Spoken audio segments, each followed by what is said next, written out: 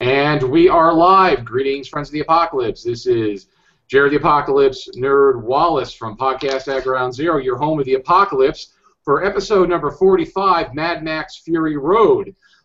Tonight is my co-host, Adam Baum Glancy, plus we have three special guests today. We have three audience members, people who have been following the show and express an interest when I put it out there. Would you like to join us for the conversation? So we have three folks with us today. We have, let's see here, we have Ford. Ford, can you say hi to the folks? Hey, how's it going, everybody? There's Ford. Okay, hi, Ford. And we have Colin. Colin, say hi to everybody. Hey. There's Colin. And we have Chris. And we tell Chris to say hi to everybody, but you're just going to hear him because he has some technical difficulties with his camera. Greetings all, and from the disembodied voice. Technical problems? Voice, yeah. Technical problems here on Podcast at Ground Zero? Say it ain't so. We never, ever have problems. So, tonight, we are going to be talking about Mad Max Fury Road. So, if you're just joining us, spoiler alert! Okay, we are talking about a movie that is currently in the theaters. If you have not seen the movie and you don't want it to be ruined for you, shut us off now. Do not listen, because we are going to talk about this movie ad nauseum, and you're going to find out everything about the movie. And if you we're going to ruin it. We're going to ruin it. We're going to ruin it like, never mind. But we're going to ruin it, like your baby, like your babysitter ruins your childhood. Okay. But I don't know what that means. Ooh, wow, that's dark. That's dark, Jared. Well, that's where we go here, okay? And, thank you, Colin. Yes, ruin it like Michael Bay, but we're not going to ruin it that bad, okay? But which is what I thought was going to happen with all the explosions. I thought it was going to be a Michael Bay explosion, but it didn't. So, okay, so we're going to talk about Mad Max Fury Road again.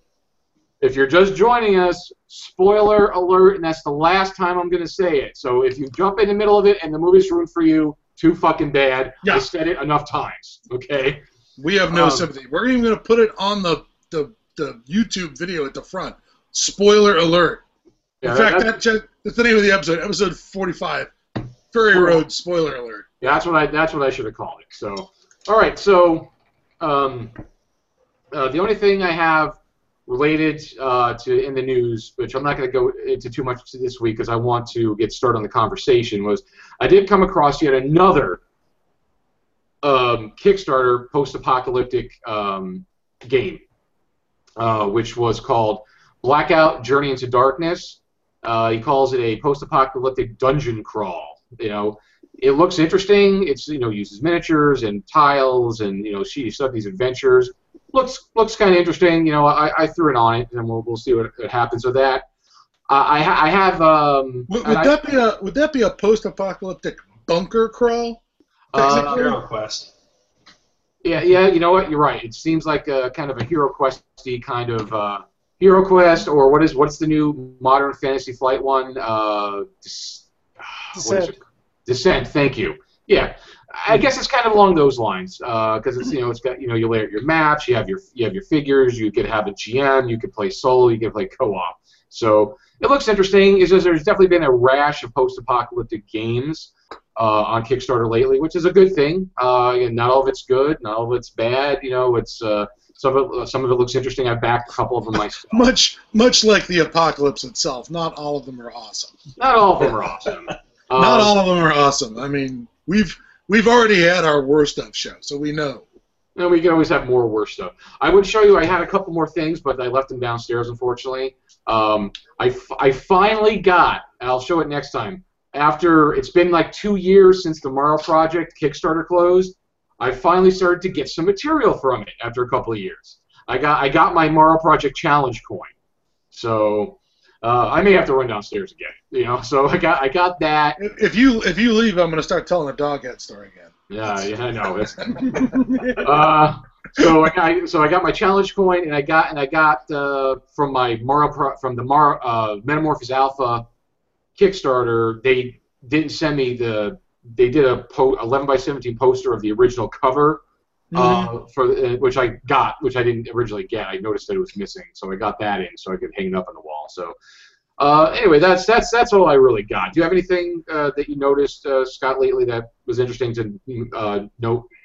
No, I don't have any. I don't have any Apocalypse. I was hoping to get out. I was hoping to get out and see Fury Road this weekend one more time. And I got to tell you that there have been very few films that have actually coaxed me into going into a movie theater twice in maybe a decade. I can't remember the last time I was actually considering going back and seeing a film again. But I had my car apocalypse. As soon as I went out to get in the car with the wife to go see the movie, my car died, which was not a good sign considering the themes we encounter in Fury Road. But okay. That's the most apocalyptic thing that's happened to me is my car failed me at a critical moment for going to see Fury Road again. So I'll have to rely on my original take on the film. And that's fine. So, all right. So here's the first thing I want to bring up. Now I want to get other people's opinions on this because Scott's like, what? Do you even know what I'm going to ask? Oh yes, of course I do. It's the thing that's it's the burr under your saddle ever since the film came out and people started blah blah blahing on the internet about it. You had one burr under your saddle more than any other.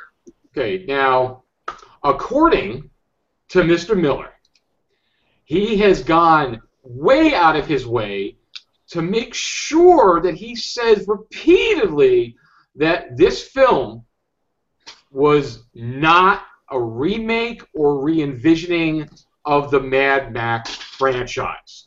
He said if he was, with a gun to his head, if he had to place it in the chronology, he would place it maybe 10 years after Beyond Thunderdome. This is what he said, 10, 15 years. And that the other three movies, there's no order to them, which is absolute fucking bullshit because it was Mad Max, Road Warrior, Thunderdome. It was absolutely in order, in that order. There was no, chronology to it, which is absolute bullshit. So I am calling him on his bullshit that it is absolutely a fucking remake of the franchise because he does not want to call it a remake because when you call something a remake or a reboot, a reboot's the thing that I think turns people off very badly. And he didn't want people to go. And we could go into further detail later why I feel it is a remake, and that's fine. So I'm going to start with our guest first before we get to you, Scott, because we've kind of talked about it. I'm going to start with Ford. Ford, what is your opinion? Hey. Is it a remake or not? Or I would say not. What I saw it as is kind of like Legends and Tales of Old, where in this case it's like, you got your post-apocalyptic thing, everybody's got their trucks settled down or around the fire, and this is another tale of the Man Called Max. And Thunderdome was another tale of the Man Called Max. Road Warrior, another tale of the Man Called Max. These are all tales told like, legends back in the day. And sure, there may be some kind of chronology to it. There may be some changes here and there with, details and embellishments and stuff. And, may not quite flow together like we see in modern sort of thing. So when I saw it, I kind of took it like that this is like Wastelander Tales of the Man Called Max, and this is just another tale. Okay, very, very valid points, and I do have some similar opinions. I do have some agreements with what you said there. Just a quick thing, guys. If everybody could just go up to the top of your Google toolbar up there, there is one thing for adjusting your bandwidth, which is right. It's not the gear. It's next to the gear. It has like the way, like your Wi-Fi thing. I would just recommend everybody just please be on medium bandwidth. Don't be on the highest bandwidth because it will affect everybody's connections and we might get a little lag. Okay, just to try to help keep everybody connected. So thank you, Ford. I appreciate that. Colin, what is your take on that? So I went into the movie, thinking it's going to be a sequel or something like that, but it's really hard to place it because there's a lot of things in the movie that seem like anachronisms. where someone just gave him a giant ass bucket of money, and he's like, I'm going to make a really cool film and throw stuff into it.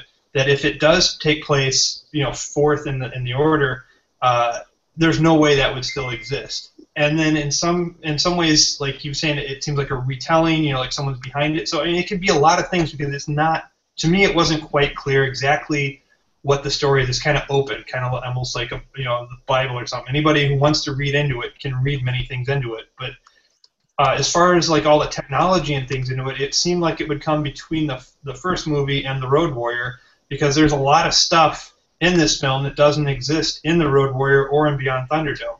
Everything looks newer. They've got all kinds of really cool crap all piled together, and it doesn't make sense to me that it's like 50 years after. So that would lead it to either be between the first and second movie, or like you're saying, a complete reboot where he's just reimagined what crap is available in the wasteland after the apocalypse at any given moment. So I don't know. I kind of waffle about it depending on whatever day of the week it is where I'm remembering watching the movie, because it is kind of ambiguous, and you can read into it what you want. Absolutely, and I think that's part of how we did make that. And he has said, I can't find the article again, but there is, because there's so many articles out there about that he has kind of placed it, into the future. It's definitely, I think he'd almost said, I'd read at one point, like about 40 years after the apocalypse, but then when the apocalypse happened is very interpretive. Is it when everything started to break down and we were just kind of in that pre-apocalypse phase like Mad Max, or when everything actually finally definitively ended? So clearly the apocalypse happened in the early 80s, where you wouldn't have those XDs laying around. You wouldn't have all the old like Cadillacs and stuff. So you got this really old stuff, and then they throw in that tracked ripsaw vehicle, just for the hell of it. They got a rubber-tracked tank with a car stuck on top of it, and it's clearly not anything that would last that long after the apocalypse, unless you have, thousands of those rubber tank treads laying around that are only good if you're trying not to tear up roads or make a cool vehicle, to use up the bucket of money they gave you. That's true. That's true. All right, thank you, Colin. Now we're going to go to the man with no face, Chris. Chris, what is your take on the continuation of the story? Is it a reboot? Is it a retelling? What did you feel about the movie? Well, it ultimately comes down to the single biggest star of the movie that isn't in all of them, the V8. Basically, the V8 only appears in the first movie and the Road Warrior. And in the second movie, we see it disappears, basically gets destroyed. It's never Beyond Thunderdome. As a result, Fury Road, just by the fact that we have V8 as it all, it's got to be somewhere between the first movie and the second movie, assuming it's not just an anthology where they just sort of stick it in whatever at this point. Because it only appears, he loses it, and then he gets it back at the end. And it doesn't play a very big, theme as far as that's concerned. Very good. Yeah. Again, everything everybody said is valid, and I have varying opinion. How I feel about it takes a little bit from what everybody said. Now, Scott, thank you, Chris. Scott, what is your take on that, so the viewers can know? I'm going to have to go, and I think maybe we talked a little bit about this last time. It's absolutely a reboot. It is not a sequel. It is not in the chronology, because for a number of reasons, not the least of which is, I don't believe it fits into the chronology simply because of things like not just things like the V8 Interceptor, all right, which was sort of not just that, but it's also, they reset the characters to 0. All right, Max, as he appears in Fury Road, is like the Max that we find at the beginning of Road Warrior. Okay, they've reset that character to this sort of burned out, hollow guy who cares only about himself. Isn't involved with anybody else's goals or aspirations. He has nothing that he's doing except surviving. He's not living. That's the character at the beginning of Road Warrior. Except he's even more empty than he is at Road Warrior, because at least in Road Warrior he has Dog. So he has some kind of companion. There's not even that at the beginning of this. The chronology, putting this into the chronology simply fails in every way it can possibly fail. It doesn't work because Max's hair is long at the beginning of the film. They cut it off at the beginning of the film. It doesn't work because the V8 Interceptor is back, despite the fact we saw it destroyed in the Road Warrior with the self-destruct device. It can't be before that happened because we saw the car get flipped over, resurrected by the War Boys, and then crushed into so much kibble between a couple of trucks. It's destroyed again in the movie. That's not that vehicle did not come back. All right, it does not come back from that. And the idea of finding another last of the V8 Interceptors is particularly insulting. The film is a reboot because it is filled with tips of the hat to the old films that do not chronologically fit in, like the music box, like the double-barreled shotgun. That's not Max's at the beginning of Fury Road. It's just something that turns up laying on the ground during the course of the film. It's in one of the War Boys' cars, I guess, that gets flipped over. But that sawed-off shotgun was his iconic sidearm for the first film and the second film. Right? Let me counter that. Not that I want to play devil's advocate, but I will. Is we only saw him briefly before he got in the car and took off and it crashed. It could have very well have been in the car, and somebody could have taken it from him. Yes, it could have also been put there by Reptoids, but we didn't see that either. So unless they show it to me on the goddamn screen, it didn't happen. I'm just saying, because remember, because he was the blood bag for that one guy, and he was obsessed with all his stuff. And he took his jacket. But at the same time, I'd have to go back and see the beginning of the film and see if it's on his belt when he boot heels the lizard at the beginning. Maybe it was, but I didn't see it. Neither did I. I was just playing devil's advocate with you. Also, it can't fit into the chronology because the girl they show getting killed is not the age. I mean, she's like 8 years old. She's like 6 to 8 years old when they do his flashbacks. His daughter was an infant, right, or a toddler. How old was that kid? Yeah, son. Oh, and even better, it was a son. I forgot. Yeah. Mm-hmm. So they've done a gender swap on his lost family member. They've aged it 8 years.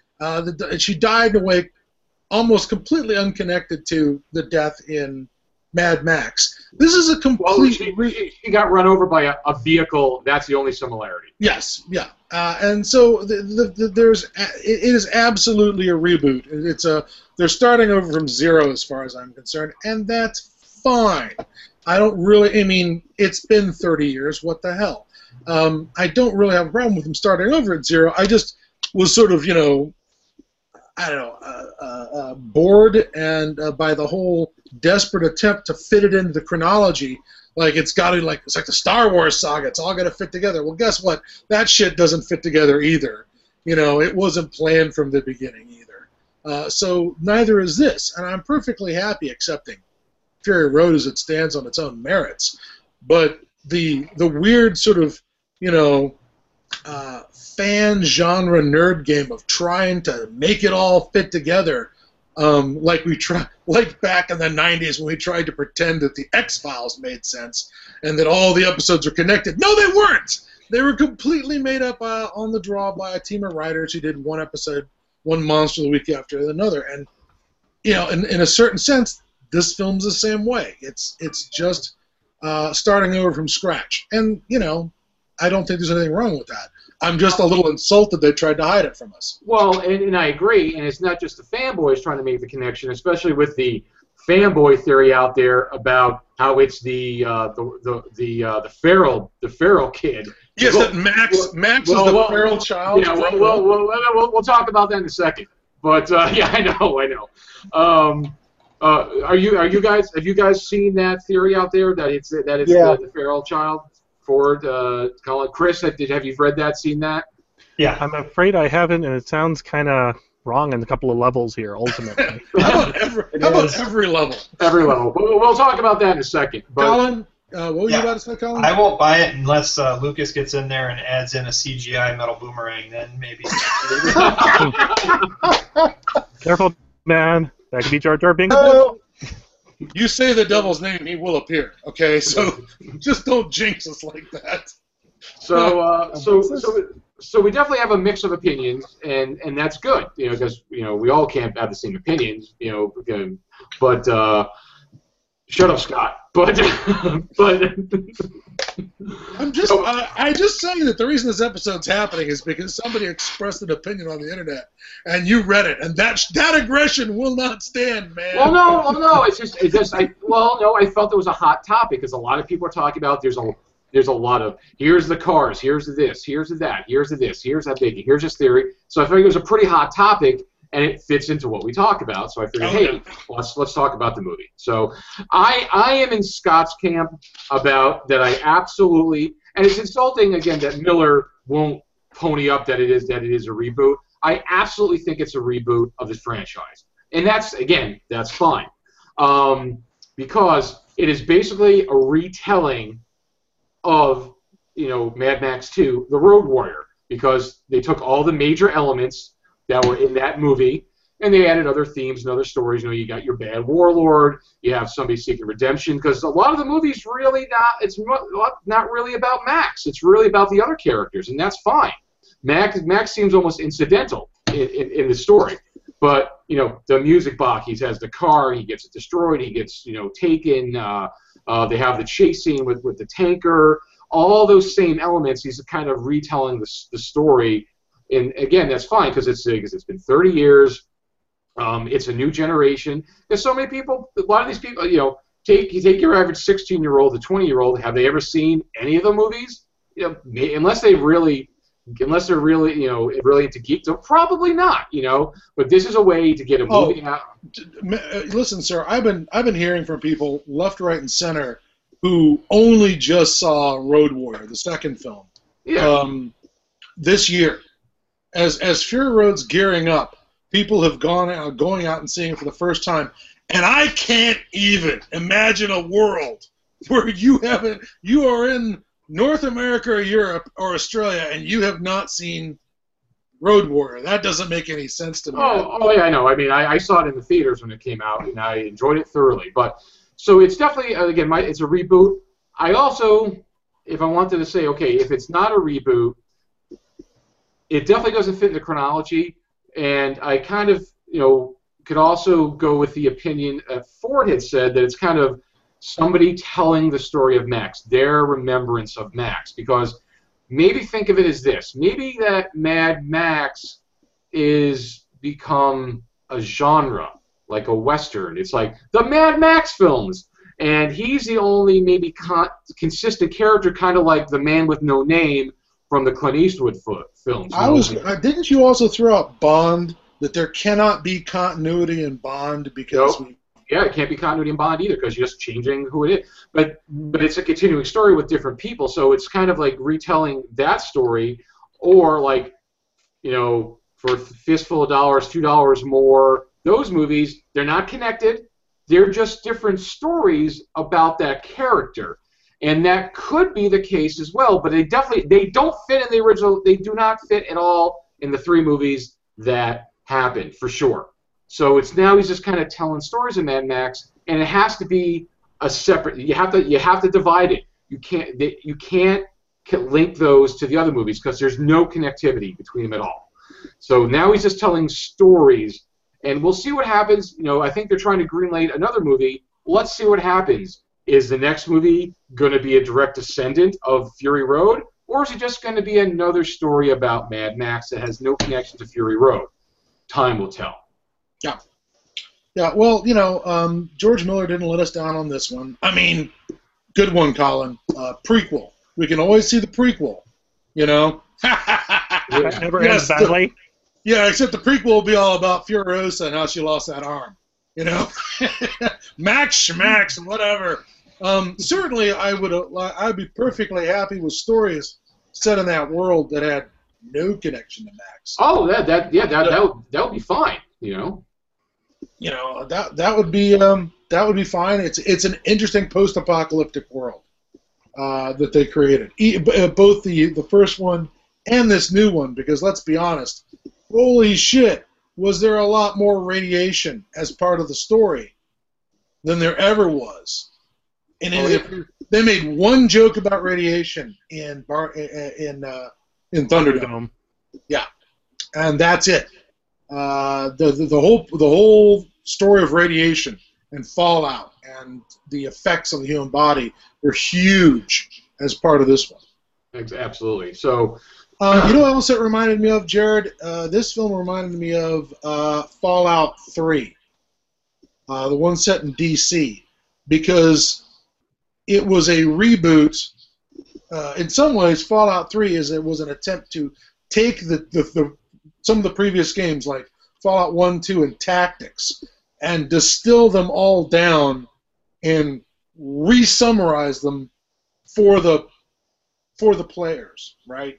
So you got your sort of tutorial in the world of Fallout as it existed on PCs, except in the format of a console game.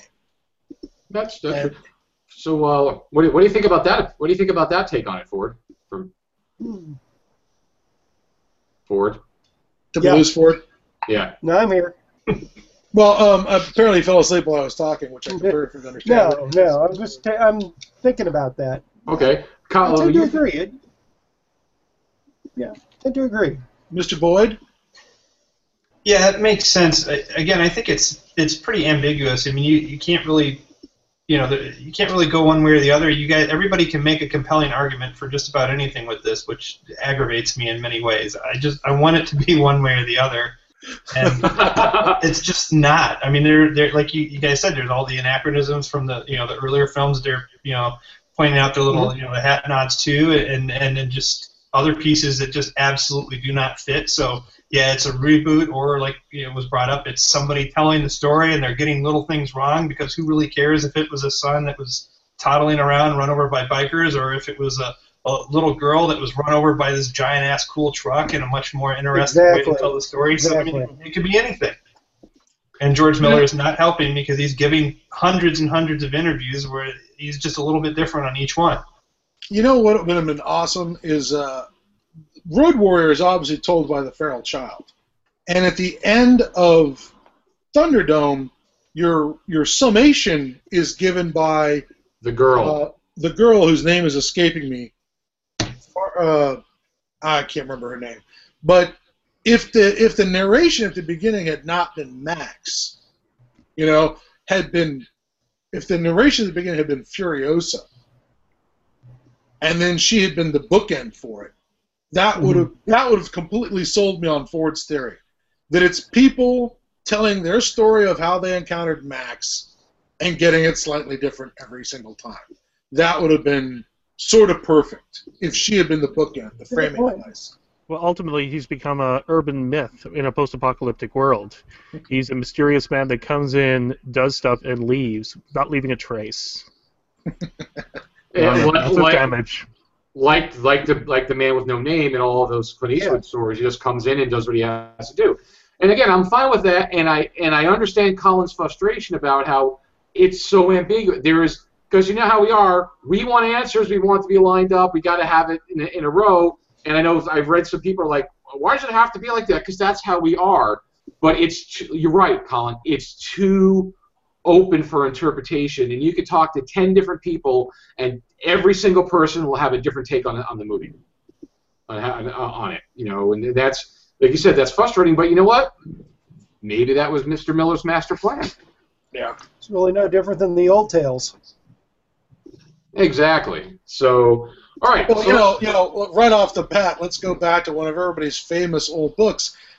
Doesn't the Old Testament Genesis start off by telling how the world was made, and then gets done with that version, and then immediately starts over and tells a different version about how the world was made? Aren't there like two different versions of Genesis in Genesis? If the Bible can get away with it, Roughly. George Miller can get away with it. Absolutely. Okay, so I agree. all right, so now so we got some bases there. Now let's hit some baseline questions here. Again, on this, because the way I'm seeing on the screen, I'm seeing Ford, Colin, and Chris. Starting with Ford. Yes. Ford, favorite character in the Fury Road film? I like Furiosa, but I'll have to say, not necessarily character, but characters. I liked the old ladies. The old ladies there. Oh, hell yeah. It was just a total mind-blowing to see. I mean, we see all these old, veteran guys out there, shotguns and rifles and stuff. To see that sort of idea in a female sense was just, I felt that was pretty darn cool. And they, from what I read, they all did their own stuff too. Yes. A lot of their own stunts too, and rode motorcycles. Mm-hmm. Cool. And I thought that was the best part. Just all that cast of I mean, as I recall, I've seen some of the actresses in other roles here and there, bits and pieces. But just to have that conglomeration there of the old veteran guard. It's left over, and it's in this time it's women, not men. It's deadly grannies. Yeah. It was a pack of deadly grannies. Oh, in a good way. Yeah. Not cheesy, in a good way. Grannies of the That's Apocalypse. what I liked about it. Razor, thank you, Chris. There you go. Or we could equate it back to we could make a Monty Python reference. Hell's grannies from that one episode. Nice. There you go. Put the kettle on. Because that was the first thing when you started talking about that, I could picture them on their little motor scooters down the streets. Yeah, totally. But because I like making references to Monty Python, the TV show, not the Holy Grail, which that's the only thing anybody ever quotes. Because you're old school. That's right. So old school nerd. Quite.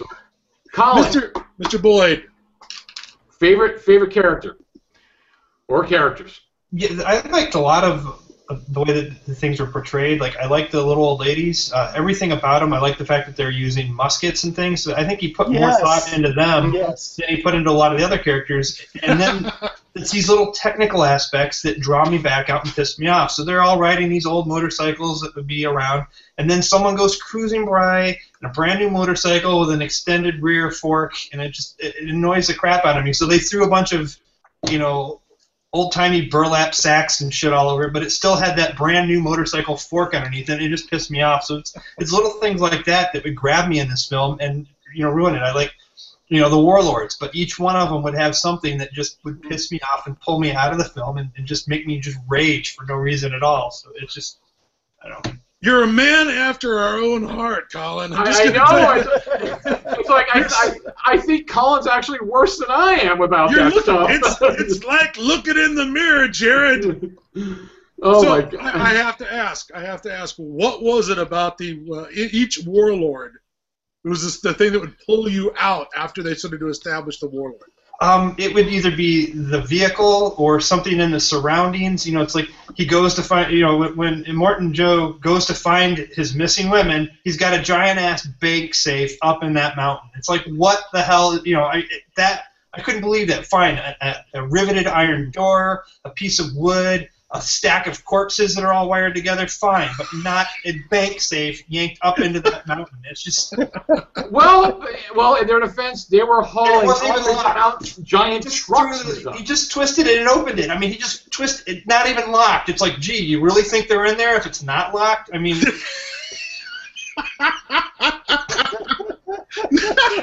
So... Nice. Yeah. He's all surprised. Oh, they're gone. And there's this little old lady here who's pointing a gun at me for no reason. Like she's gonna not use it. It's like, why give her a gun if she's not gonna use it? Sure, you're showing the gun, but she didn't use it. It was just dumb. Yeah. Right, yeah, I was thinking it'd be a really short movie. He walked into that bank safe, and she blew him all over it. It could have fizzled out. He could have taken it to the arm. It could have bounced off of his fake muscles that they're trying to hide a really old ass guy with, so the people that are following him think he's immortal. Something other than her shooting straight up. It could have been anything. That could have been armored, whatever, transparent aluminum or whatever the hell that stuff was. But no, she shoots into the ceiling, and then they just, So it's just little things like that. He had 30 years to not make mistakes that would piss me off, because that's why he made this film. It's for me, and every few minutes it would make me angry. All right, I like the armor. I like the fake muscular armor to hide the saggy, fat, cancerous body. That shit that goes all the way back, you see that in the Middle Ages. There's a suit of Henry VIII's armor up in the Tower of London, which has got this giant gut on it, right? And it's just enormous I've seen that. armor. Right. But it's got this cod piece that is like, this big around and like 2 feet long, so that his dick sticks out beyond his enormous bloated belly. Seeing that and then seeing Immortan Joe's armor with the mask and the whole 9 yards, that worked for me. The idea that he would have the fake suit to look tougher. Mm-hmm. Okay. Yeah, I wasn't against the suit. I'm just saying it could have been bulletproof, and she could have at least shot him with it. And that would have been even better, because then the suit would have had multiple purposes. Right, and if she was alive that long, you'd figure she'd be just a little harder of a person, because no woman is going to survive in the apocalypse, that long unless they're super hot and kept in an unlocked bank vault, or B, they're able to kill people. I thought, now, she didn't shoot at the ceiling. Didn't he knock the barrel up into the ceiling? Yeah, because she didn't have enough sense to pull the trigger. To pull the trigger 30 feet away, 40 feet away, 10, 9, Got it. All right. Gotcha. So let's. I'm going to go back and ask Colin again what he thought about the other warlords. Yeah, let's circle back to that. Let me talk to Chris. Okay. We want to hear Chris's. Well, Chris, what was your favorite character or characters in the film? This is like picking diamonds out of sapphires at this point. The heroes, the villains, the various characters, the side characters, heck, even the bizarre effects. Oh, heck yeah. Heck, the buildings. No, the vehicles are going to be a whole separate question. Okay, fair enough.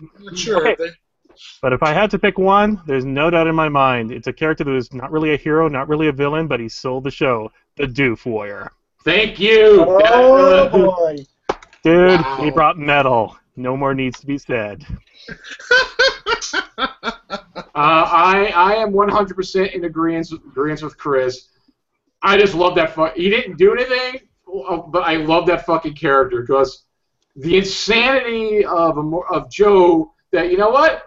I'm gonna bring my soundtrack with me. They made this giant rig of drums with air conditioning ducts to channel the sound and the guitar, the flames, and you'd hear music in the background, like it's the soundtrack to the movie. And then you see the car pull up, and he's actually playing it. It wasn't like.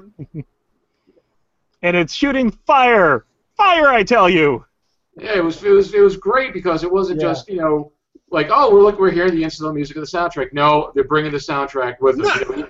Not to mention he's in red long johns, with his suspended from what looks like what? It was like bungee cords. Bungee cords. He's suspended. His feet aren't on the ground. He's wearing red long johns, and he's blindfolded, and his whole face looks like it's been burned off. I mean, he was blind, as you saw later. Mm-hmm. I remember, am I wrong, or do I remember no lips and just teeth sticking out of that guy? Yeah, he was all fucked up. Yeah. Mm-hmm. Yeah. Well, Well, purposes, it was the retirement plan. He really couldn't do anything else. Leave it to Immortan Joe. Clearly, Immortan Joe's state, has a place for the handicapped. They don't just leave them out in the desert when they lose their eyesight. They teach them an important skill, The and keep guitar. them employed. Yeah, it's. I think we're really undervaluing Immortan Joe's contributions to wasteland civilization here. Oh yeah, but the character, I just loved it because he was the bard. He was giving everybody plus 5 to hit. Because he was And worse, he was like Jaws' theme. When he was coming, you knew they weren't far behind. Oh, thank you for that. I got the soundtrack, and I was hoping there'd be just some tracks with just him playing the guitar, but unfortunately, there's not. I just want him play the music that he just the guitar and the drums. That's all I want to hear. I don't want to hear all the other incidentals. I just want to hear that fucking metal guitar with the flames. Oh yeah. Oh hell yeah. But they haven't helped me out with that yet, so I'm kind of hoping. Don't worry, this is the internet. There are people out there right now working on this for you. Thank you. That have got a hold of the recording and are stripping the layers out right now so they can put it up on some file share of just the Doof Warriors greatest hits, the Doof Warriors Christmas album. Don't worry, it's coming. I wait with anticipation. Maybe the Doof Warrior can. Yeah. Sorry. Yes. Van Halen's Van pulling him Halen's on off. YouTube. He should go on tour. Oh my God. Okay, you know what? He could go on tour because you know what? Fucking what's his name? I can't remember this fucking name from Metalocalypse, who formed Yes. Death Clock. Oh, good lord. Fucking Brendan Explosion. Brandon Small. Brendan Small, yes. Brandon Small created fucking Metalocalypse, created Death Clock, played the music, sang the songs. If he can fucking go on tour, and by the way, I've seen Death Clock play twice. Thank you. And I have seen them play twice, and it was a fantastic experience. If that fictional fucking band could play, the Doof Warrior could go on tour. Oh, I want the Doof Warrior at the Budokan. I mean, I think that's the only answer. Live at Premier the McDragon Con in Atlanta. Exactly. All right, Yes, so he would cram that city tight with people just there, coming to see the Doof Warrior. I mean, that. So the Doof Warrior goes get downtown Atlanta cleared out. So if the Doof Warrior goes on tour, are we all in? Are we all going? Oh, hell Oh, yeah. hell yeah. And all I gotta say is 2 words, roadshow. Roadshow. Roadshow. Oh, it would be like Jim Rhodes, almost. Yeah, but the concession stand is going to be female breast milk, so I'm not sure how that's going to work out. Yeah, I point to Well, Max sure liked it. We'll get to that later. Yeah. I don't know if we're going to be able to get to it. We're just going off on some tangents here. So, Scott, favorite character? That's tough. Favorite character is tough. As much as I was, Tom Hardy did fine, but I gotta admit, Tom did not bring it the way Gibson did back in the day. And he's weaker in Mad Max and he's weaker in Thunderdome, but that performance in Road Warrior is really tough to beat. 2 days ago I saw a tanker that'd hold that rig. That line where he lays it out. Where here's the rest of the movie. If you want to get out of here, talk to me. That was a great moment. And Gibson really managed to sell that. He managed to sell being broken, perhaps because he is more broken than perhaps we realize. But he sold being broken. He sold being. We only knew back then what we know now about him. Right? That amazing relationship with him and Bruce Spence. Somebody I was sorry not to see in this. I would have loved to have seen Bruce Spence show up and do something. I don't know. It's so this movie. It's tough because nobody really reached out and grabbed me. Furiosa was interesting. The grannies were really interesting. I'll tell you what I was impressed by was I'm not sure if I should this as favorite character because it maybe have more to do with like favorite what to do with a character. I loved that they took the most pregnant of Immortan Joe's wives, that she used herself as a human shield at one point to keep Immortan Joe from killing Furiosa. And then they fucking killed her 5 seconds later. I mean, when that door comes off the car and she goes under the truck, that was a signal that, guess what? Anyone can die. We could kill anyone in this movie. And we ran over a pregnant woman. What else are we going to do to you? And I really felt that really worked for me as where they took a character.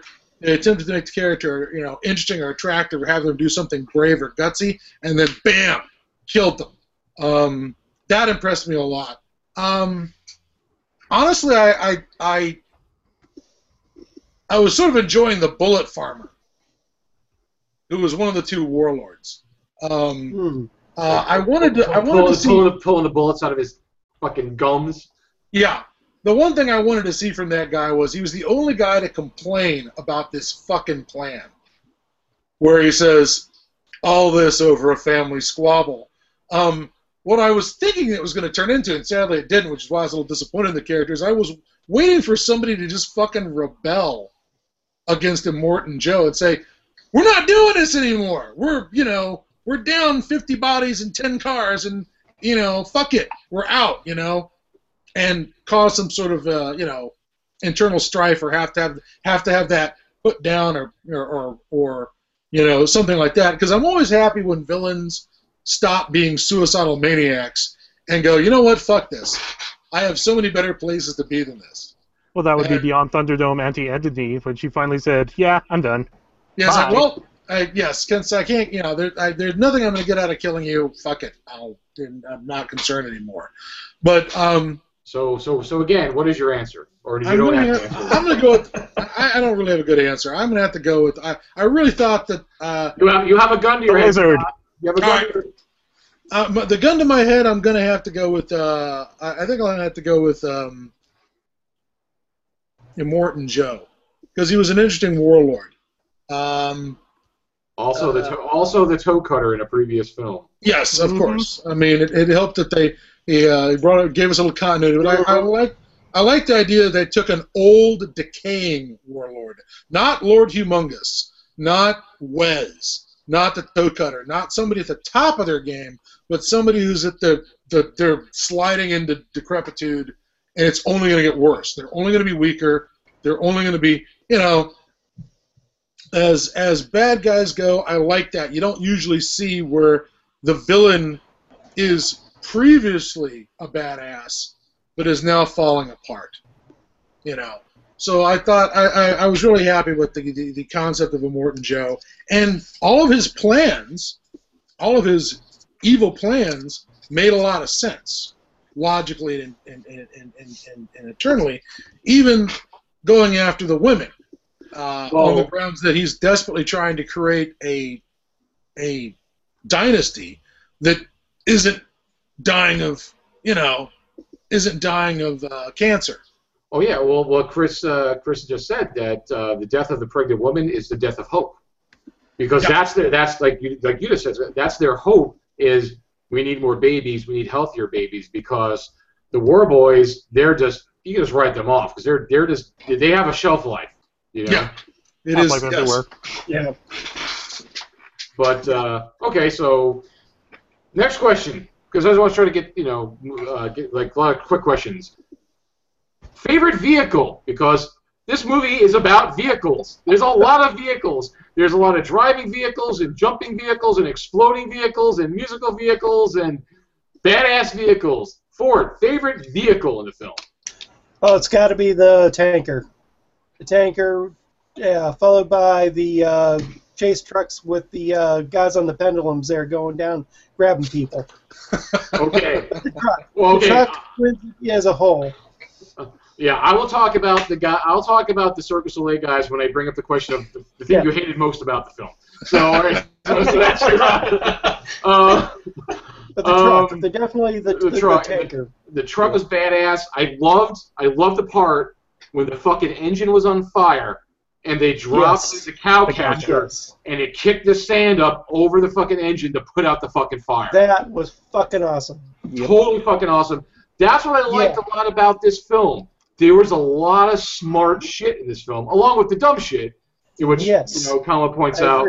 But there was a lot of smart. Sand in your engine doesn't put out a fire. It just clogs up your air filters and/or gets into the carburetors and everything else through those really cool blowers, and it kind of gives you other small problems. But it was still fucking cool though. Right. Yeah. Cool, yes. If we go with cool rather than something that pisses me off, yeah. Yeah, it was a metal moment. Let's leave it at that. It was quite metal. It was very metal. It was brutal because totally brutal. But of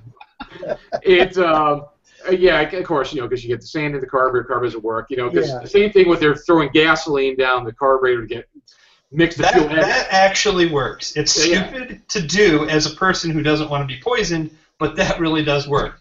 until you set the whole truck or car on fire, which I've been a party to. Yeah. Oh my. Yeah, that's how blowers work. Blowers forces more air into the carburetor because the more air you have, the more horsepower you could get. And then I guess adding the gasoline to it gives you even more horsepower. But like you said, it'll. Was it gasoline or was it starter fluid? I mean, that was gasoline. They were just spitting more gas in, so you got more gas going in than the vehicle can put in on its own. Yeah. That's basically what that is. And it's cool until you get gas that's kind of flowing in the air, burning onto the engine, and then something else sets it on fire, and now your engine's on fire. Yeah, because normally, Scott, you're limited by the fuel that's coming through the jets, that come through. So you have a limited amount of fuel that's going into the cylinders. By putting more fuel into the carburetor, it's getting more fuel into the cylinders, so it's giving it more gas for bigger explosions, for more power. Mm-hmm. But then, like Colin said, it's going to float around. It's just going to fuck you up. It's like basically write your engine off if you're going to do that. So, all right. So thank you, Ford. Colin? Yeah. Favorite vehicle? So my favorite vehicles, I like the motorcycles except for that one, and I really liked the little dune buggies with the spikes and shit all over them because I could actually picture building that for myself after the apocalypse. None of the other shit. The truck was cool, the rig that they're driving around, but none of the other ones felt reasonable to me to something I would be using to impale people driving through Ann Arbor, Michigan after the apocalypse. Now, side note about the vehicle with all the spikes on it. The amount of spikes on that vehicle was the same amount of spikes that is on an Australian porcupine. Now, why they thought that was important for us to know, I don't know, but they have established. Yes. Just interesting little factoid. You got to get some technical things right. Exactly. And when you have your priorities straight, then everybody knows. Thank you, Colin. Chris, what was your favorite vehicle? Well, ultimately, I think the best vehicles have already been spoken for, so instead I will take over other tactics when it comes down to that there. I loved how these basically shoestring bandits kept dropping fire bombs because they basically had nothing. Basically off their doom bed when they went through the second part of the ravine, and they were trying to get away from the actual rig there. It wasn't so much a cool vehicle because, let's be honest, you could probably find those things for relatively dirt cheap, but it was kind of awesome how they tried to use that to slow down, the war rig. You mean the guys on the motorcycles? Where they jump over? Yeah, I really like those stunts, and I really like the use of the handheld bombs. The motocross guys that they hired to do the stunts, Yeah. Suicidal, but heck, it's the apocalypse. It's to be expected. Yeah. Yes, it is. Scott, favorite vehicle? That's tough. I was very charmed by the Peacemaker, even though it is one of the least practical vehicles in the film. The vehicles that I liked the most were the ones that had the least amount of vehicle in a vehicle. I mean, it was like, I heard you like Cadillacs, so I put some Cadillac in your Cadillac, bitches. And I got a little tired of some of those vehicles. The only thing cooler than a Cadillac is two Cadillacs put together, okay? Yeah. Those kind of more Cadillac with that. Yeah, there was that, and they did that also with the rig. It was one thing at a time. Yeah, they sort of had two cabs welded together into that rig, the war rig, I guess you'd call it. I realize how impractical the Peacemaker would be with those rubberized treads wearing out right away, essentially. But I did really enjoy the muscle car that they put over the top of the frame. The cars that I thought were sort of the most interesting ones were the ones that I guess I'm going to call it the Lancer vehicles, where they had the guy out front on the outside of the vehicle using contact explosives on the ends of poles to disable other vehicles. That whole idea, that worked for me. It was super crazy, but I like the idea of the contact explosives, the exploding spears. I like the guy out on the end of it being the gunner while somebody else is the pilot for the vehicle. I thought those vehicles, I guess that's the vehicle driven by Nooks, but there were several other vehicles similar to that. I guess I'm just going to call them the Lancers. Those are some of the most interesting vehicles in the whole thing. I can't say the last of the V8 Interceptors because they never gave it an opportunity to strut its stuff in the movie. Yeah. Ever. That was probably the biggest disappointment. Hey, there's a V8, and it's gone. And then here it is again, Yeah. and it's gone again. It's gone. And if they had let the V8, if they had taken that opening sequence and let Max show that he was a badass before they caught him, and show what the V8 Interceptor could do, I think I'd be a lot happier. I'm happy, Can't argue. but I can always be happier. Mm-hmm. Oh yeah, I agree. Yes, I would. I'm always going to default to the last of the V8 Interceptors. You know, because that fucking Falcon. I want to get the. I wish I had the money to pay the company that does the conversions and sends them over to the United States, because I would fucking have one. But I don't have that kind of money. It's because I remember reading up about 10 years ago it was about $50,000 to do that, so I'm sure it's even more now. But you know, at the time, 50 was not a terrible price for something like that, not real. A total custom job. I mean, they make the conversion kits. It's a matter of just getting the vehicle and then paying somebody to do the work for you. But I'm going to say, honorary mention. It's going to be the last of the V8 Interceptors, because I just love that fucking car to death. But it wasn't in the movie enough. So if I had to say another vehicle, I could say something like, what about that weird giant rig that the Spike Car people had that had the fucking crane on it that was tearing the cars apart? Which was really fucking cool. But that's again another close second. I'm gonna go with the theme for my favorite character. I'm gonna have to go with the Doof Warriors fucking transport. The metal truck with the speakers and the drums and the flames, because it was so ridiculous and so impractical and so over the top. I just fucking loved it. I just thought it was fan-fucking-tastic. That did not look like the kind of vehicle you wanted to take a turn at more than 5 miles an hour in it before it just flopped over. Oh, it was good in straight lines, just like the whole movie. All the vehicles, everything's great in straight lines because that's what we can really do with these things, because they're not practical vehicles. No. All right. No, they really weren't. So I'm going to stick with the metal theme for the vehicle. Now, let's throw some other questions out here, because I kind of mentioned it before. Now, when I get to you, Colin, you're only allowed to say one thing, okay, about this, okay, because we know you have a list, that would rival Santa's naughty list, okay.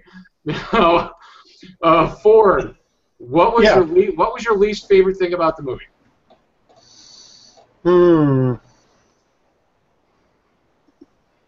It's tough. I'll have to. I have to agree with a couple other people that I saw the movie with, that a little bit more dialogue. They're kind of explaining things, or some of the backstory, kind of some of the, maybe a little bit more character interaction and stuff.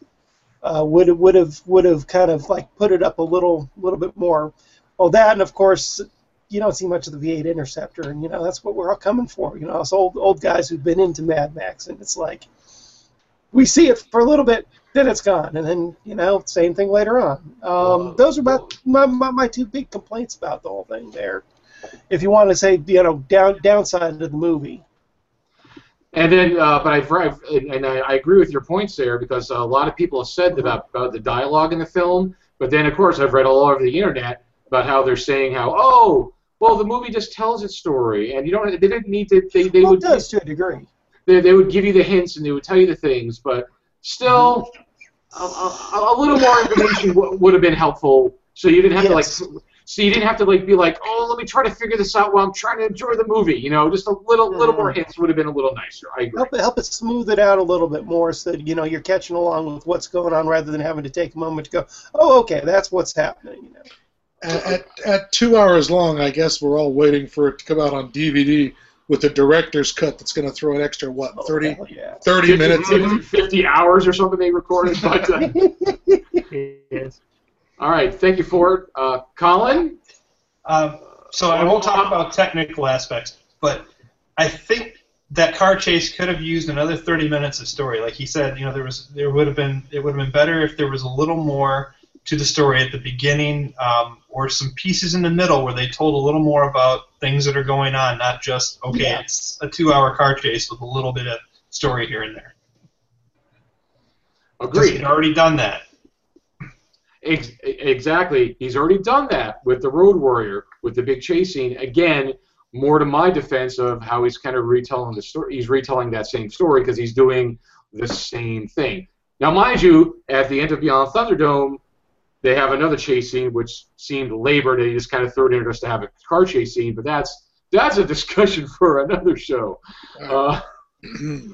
So, all right, thank you, Colin. Yeah, agreed. Agreed. And again, a lot of the technical things, but again, to be fair, you got to give a little suspension of disbelief. But I agree with you that sometimes it's very difficult to let go of that suspension of disbelief, especially when it's like, oh my God, are you fucking kidding me? Really? Okay, that's too much. Well, anytime the filmmaker strays into your area of expertise, that's the one that's always going to derail you and pull you out of what you're enjoying.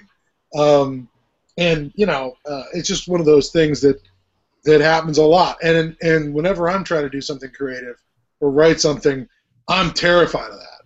I'm absolutely terrified that I'm going to write some shit and someone's going to go, yeah, you realize that that particular make and model of pistol or that event did not happen for another 3 months from when you set the time period. I'm like, whoops, okay. It's tough, but and it's something that's really tough to guard against because the bigger the production, the less areas of specific expertise the creator or the primary creator, Mr. Miller, can have. And he's just going to have to rely more and more on people telling him what is or is not possible.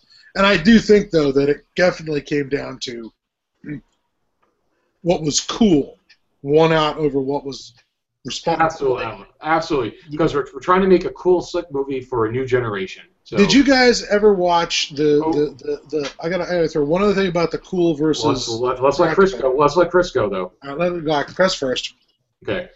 Chris, what did you least like about the film? Generally, I liked the basic format. I loved how they showed not told, which is something that a lot of films have problems with lately. However, my problems are twofold. One, more V8. I think we discussed that to death at this point. And two, that really weird stilt scene that took a long time to figure out exactly what it was for. With the guys walking around on stilts in the Crow Valley. It's right in the middle. It's like, no explanation given. We don't figure it out till half an hour later, and it's like, are we in a Cronenberg flick? Yeah, I know. Yes, the guys on stilts in the swamp, right? Yes, that's correct. Yeah. Wait, the guys on stilts. I figured it was leftover costumes from the Dark Crystal. That's kind of my thought as well. Yeah, it looked like it. It wasn't that they were on stilts. They were on stilts four-legged. All right, they were using their arms as well. When did that happen? Did I miss that? It's a 5 second. It's just there long enough to make you go, what? And then it goes off, and there's no explanation. No, they do not return to it. Yeah. I will admit, I lost about 2 or 3 minutes of the film. Right. That must have been it. Yeah, because I had to go so bad. I had to go pee. You amateur!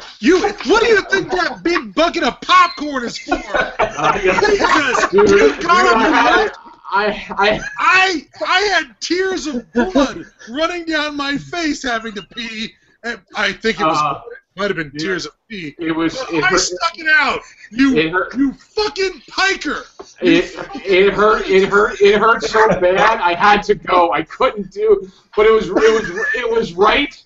It was right after Max destroyed the bullet farmer. And he was walking back, and he's like, okay, he's getting into the truck. Nothing's going to happen here. But then they come back in, and she's like, blah, blah, blah. And that's my story. I'm like, fuck!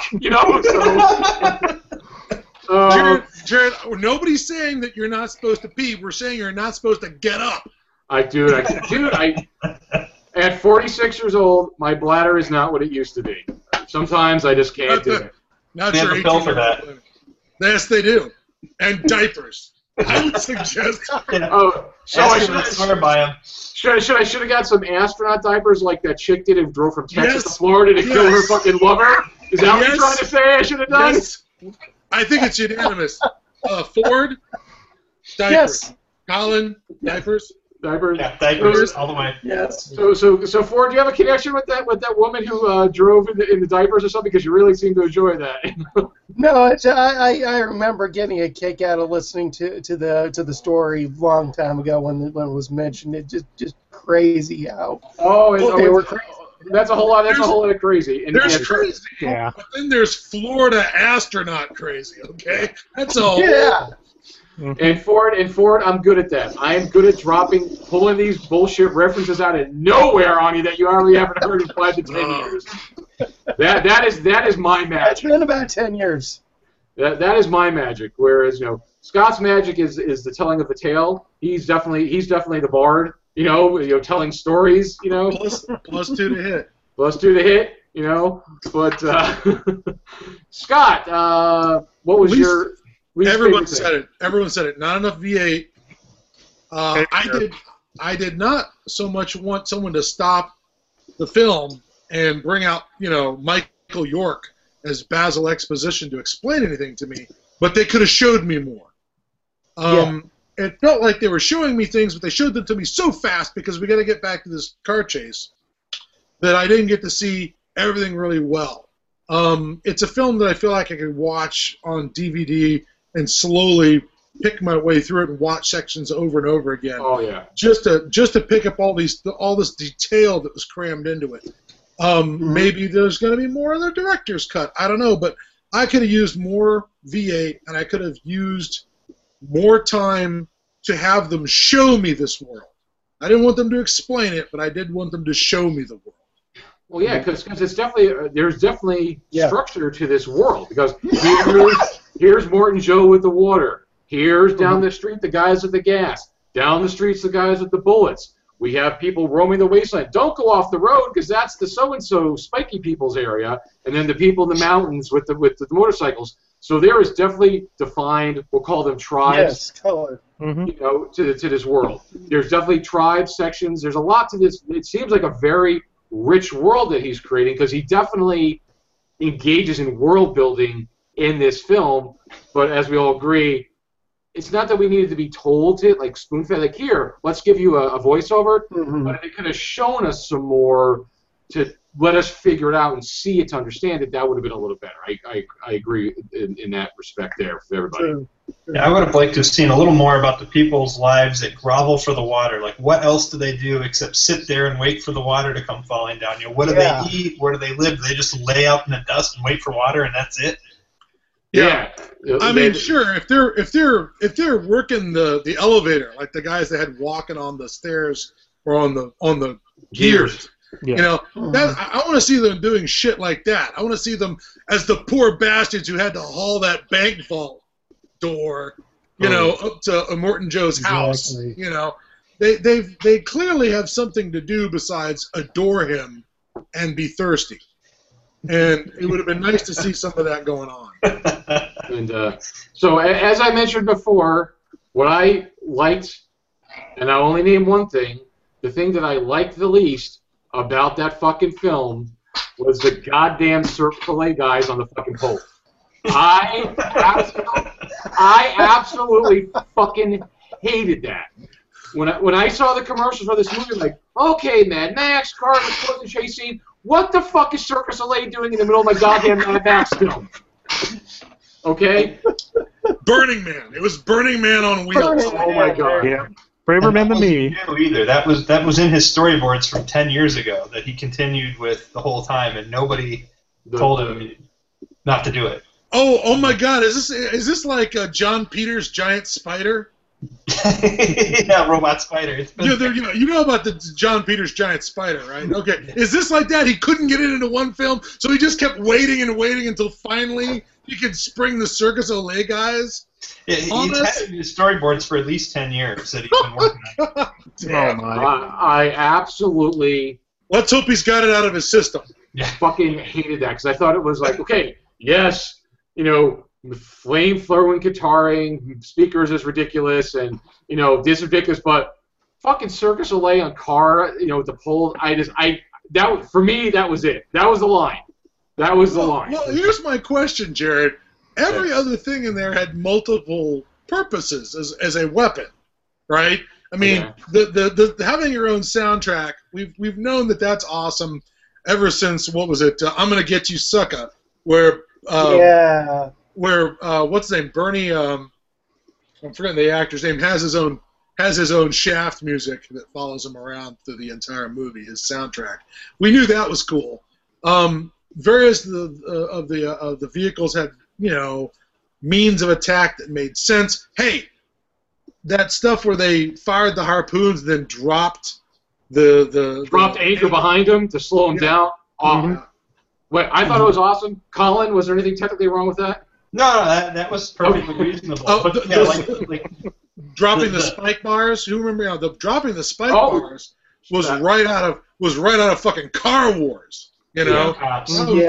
Cops use that. Oh, you're right. I forgot about that. You know, shooting the harpoons and then dropping anchor to slow them down. Awesome. It's like, oh, that makes sense. Unlike in the Road Warrior, where they shot the harpoon and it got caught up in the thing, dragged and bounced around.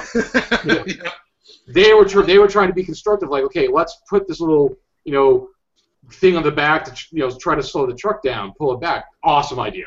But the Circus Soleil guys on floppy poles were what, counterweighted with old engine blocks or something? Yep. Yeah, it was like Warlord Shadoofs. Yeah. My question is, what other use besides grabbing a Morton Joe's wives off the back of a moving vehicle did this weapon system ever have? If they found a well, they could have used them as shadoofs. You know, just drop the guy down a well to pick the water out. It's worked for Middle East for thousands of years, so of course it's going to show up in Australia to, you know, pluck people off of vehicles at 80 miles an hour. Yeah. I have it. Or get close to throw a bomb on a vehicle. Yeah. Oh my God, yeah. Refreshments for the staff. all valid points, but I still fucking hated it. Do you think you get a job on the end of the mutants, the War Boy Seduce? You think you get that job because it's a reward or because you've pissed somebody off? I mean, it's an honor. It's an honor. Is that what they tell them? You get to Valhalla quicker that way. Yes, it's an honor. Just like that suicide bomb fest. Here you go. we wouldn't give you this except we really like you. Quit laughing. Yeah, you see that there. I will escort you directly to the gates of Valhalla. Now go shoot him. You know. Yeah. You know, that whole So all right. So that's least favorite things, and I don't know. I could continue on that vein there, but. I don't know. All right. Well, so how about this? Let me throw out a question for our panel. We've talked about characters. We've talked about vehicles. We've talked about least. Is there a concept that was executed during the film that was actually one of your favorite things that stood out? It's like, oh, that is a cool idea, or I like the way they executed it. Because I was talking about how, you know, they introduced the character. She's pregnant, she's brave, you know, she's got her shit together, and bam, they killed her just to demonstrate, George Miller would kill anyone. You know, you thought that the talking pig was safe. No, nobody's safe. Wow. But I'm just a mixing of genres. Well, it's the same director. That's awesome. I mean, George Miller is the guy who you know, that thing where he, the part in Babe, I'm going to throw my wife under the war rig here. The part in Babe that Pig in the City that made her cry is where the dog that's half paralyzed, the Jack Russell Terrier that's got these wheels, this wheelchair it's locked into, gets hit by a car, and the next thing you see, the screen goes blank, and the next thing you see is a big green field with like butterflies in it, and the dog is running through the field, jumping up and biting at the butterflies. Its legs can work, and it's just like, oh my God, George Miller killed a puppy, and now it can run happy in fields. He killed a crippled puppy. Thank you. He didn't just kill a puppy. He killed a crippled puppy. You know, it's like, oh, you motherfucker! And then suddenly he goes back where, like, the other animals are waking him up going, Frank, are you okay? And he's like, what? Well, I'm all right. And I was like, at first she's crying tears because, oh my God, they killed the crippled puppy. And then she's crying tears of anger for being emotionally manipulated. Like, you fucker! You son of a bitch! So is the next movie going to be Mad Max picking the city? And what I'm going to say is that's how I felt watching this movie about the V8 Interceptor. Yes. They killed the V8 Interceptor, I'm like, oh, and they bring it back, it's back, and then they killed it again, and I'm like, oh, George Miller, you fucker, how dare you? Anyways, moving back, what was the conceptually, like something you saw done in the film that really worked for you, or really got your attention, where they showed you something, because God knows they almost told us nothing, but where they showed you something and thought, okay, that's fucking awesome. Ford, you're first.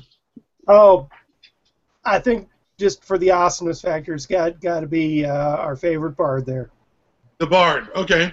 The bard. The Doof Warrior. Doof Warrior, man. I mean, just the whole concept. It was so ridiculous, it worked. That's the best way to describe it. So fucking ridiculous, it worked. So now we got to start a petition. We got to get a campaign to get. We got to contact a musician in Australia and tell him that he needs to go on tour as a Doof Warrior. Yes, indeed. The truck's still around. They drove it out for the premiere in Sydney. There's actually footage of them, of stunt guys hanging off that vehicle as they drove it up to the Sydney Opera House, or wherever they showed it, driving through downtown Sydney. So the vehicle's still around. It's still available. Tours available. Colin, for you, was there something that really, when they first introduced you, went, oh, thank God this exists, or that's, particularly when they started showing the agriculture in Immortan Joe's, because now it is at least showing that there's something they're doing to eat. It's not, just kind of implied that they're not eating each other. There was actually food there, and it explaining that the upper class does actually have some kind of agriculture and/or technology. Yeah, it's more than just V8s. Yeah, when he walks through the garden, the hydroponic garden in there, that was a really cool moment, because it meant that Immortan Joe is more than just yelling and pouring water on people. Yeah. Well, that's one of the biggest concepts there that I liked, was that Immortan Joe was not Lord Humongous. Lord Humongous was just some dude being Mr. Warlord out there. Immortan Joe, yeah, he's Mr. Warlord, but he's so much more. He's been doing this more. He's actually been building. He's been gathering all these resources. He is more than just the Warlord. He is above. Well, he is in that world that's I would say that he is. I'd say a warlord's not a terrible term for him. Lord Humongous is just a bandit. He's just a raider. Yes, he's a raider. He's a raider chieftain. He's not going to build the Citadel. He's not going to build industry and agriculture, and and Immortan Joe's like, who's the warlord of the pit in Fallout 3? I don't remember. I forgot. Asher. Okay. Asher. He's like he struck me more as like that warlord. He's actually building something. And he's got a religion. Yes. Yes, he does. And I got questions about that in a second for everyone. But Chris, what was the part in it that really jumped out at you that you were really like, holy crap, that's awesome? To be honest with you, one of my favorites was a flashback to Beyond Thunderdome.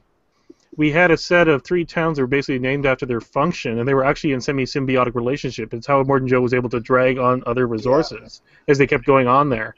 They built a cute little ecosystem of towns in the post-apocalypse that was absolutely phenomenal. Yeah. Yeah. I did like that this place didn't exist in isolation, that everybody had to specialize in what their contribution to the post-apocalyptic world was. And here's a question for you guys. The tanker truck was full of mother's milk, not water. And the thing that got me, that I was really impressed by, was they never explained it in the film, but I realized, not the least of which because I just lost a cat to leukemia, that everything that was going on with the blood bags and the mother's milk was about the fact that the war boys are all have leukemia. Mm-hmm. That their bone marrow is crapping out, and they've got these lymphomas in their necks, these the cancers in their lymph system. The people leader, the head of Oil Town, he had that giant, I think it's called a lymphedema. It's a failure of the lymphatic system. Causes your legs to fill up with fluid, so it looks like elephantiasis. Yeah. Okay. You know, that leg was another sign of bone cancer, of lymph, failure of leukemia. And the two things that got me, when my cat was dying of FLV, they came and they said, I did a blood test, said your cat's red cell count is 6%. It's going to die in hours. The only thing we could do is give it blood transfusions to extend its life. And if I hadn't had that happen to me 2 days before, I would not have gotten why the war boys are taking blood transfusions off of people, because they're not producing enough red blood cells to carry the nutrition, the oxygen to stay active. They're dying of anemia from the inside out. They're bleeding to death, essentially, from the inside out. So that's what the blood bags were all for. They never said that in the movie, ever. And I've heard people say that particular way of getting red blood cells would not have worked, because a proper transfusion would have been, you get the centrifuge. It's either the cells or the plasma, because I mentioned that because there was a whole article talking about the blood types, and how they have leukemia and the blood transfusions, and how just having blood go from one person to the other would not necessarily work. Yeah. And they went into detail about how his blood type really wouldn't work universally like they say. Like his was more universal for I can't remember if it's for platelets or plasma. Yeah. Like his was like universal for one of the two, not just putting whole blood in there. So because they did some screenshots, they showed of the tattoos on his back, and they were saying like what his blood type was, and they're like, well, the type of blood type he is, it would not work for that. It also, as a little side note, again, another little hat tip to the other movies was they put Road Warrior tattooed on his back. Yeah. What was his background? Yeah, it just said Road Warrior. The other thing was about leukemia is, and I just would have picked this up because my wife was watching a medical drama show. Was it was that the mother's milk was also for the leukemia, because mother's milk has all these antibodies in it to protect the infant, because their immune system isn't all the way up, and the leukemia is not only killing your red count, it's killing your white count. So part of the deal for being a war boy is, yes, you've got terminal, leukemia, but we can keep you going via blood transfusions and the mother's milk. You're fed on mother's milk to keep your immune system up. So that the whole thing about milking the fat chicks wasn't just there to give me a boner. It actually had a real function in the story besides, just hitting my particular fetish buttons. So I was really pleased that they showed all that stuff. Too much information, Scott. What? This isn't live, is it? There should have been more information. But the idea was that it wasn't. They showed us things, but they didn't tell us things. Yeah. And because of that, that was my favorite part of the movie, was that they showed us all this stuff, and if you pieced it together, you pieced it together. And if you didn't, the movie didn't care. The movie was just like, fuck you, there's a car chase. Right. Fuck you, just think this is Japanese porn, we don't care. Yeah, that's right, exactly. So I really like the idea that, and also, both Immortan Joe and his creepy son, Rictus Erectus, are on oxygen systems. And that is something that's related to leukemia as well. They're both carrying oxygen on them. And again, absolutely related to leukemia. Do they tell us that? Nope. But if you have access to Wikipedia, go find out. You can look it up on your own. Well, that's again, it's the good thing about, if you put the time to think and research and figure things out, it added a whole nother level to it. But if you didn't want to think, if you didn't want to have to go down that path, you could just enjoy all the action, which is fine too. Yeah. It's just a lot of action there. But speaking of his son, that big giant, that guy. I looked that guy up. That guy's like a fucking monster. He's been in some Jackie Chan films, being a bad guy. He's huge. He's immense. What was that gun he was wielding? Does anybody know? It was made up. Yeah, it was. It looked like it was assembled from different pieces of stuff. I mean, it didn't look like it was a weapon that I recognized. I even recognized the rifle, the sniper rifle they had, but that weapon looked like it was a concoction. It looked like it was a manually operated weapon that they had put a drill on. There was some guy in Finland made a machine gun out of a cordless drill and a bunch of crap he cobbled together, and I think they found that idea and made it cool. Yeah. Oh, are you talking about the guy in the slingshot channel, Colin?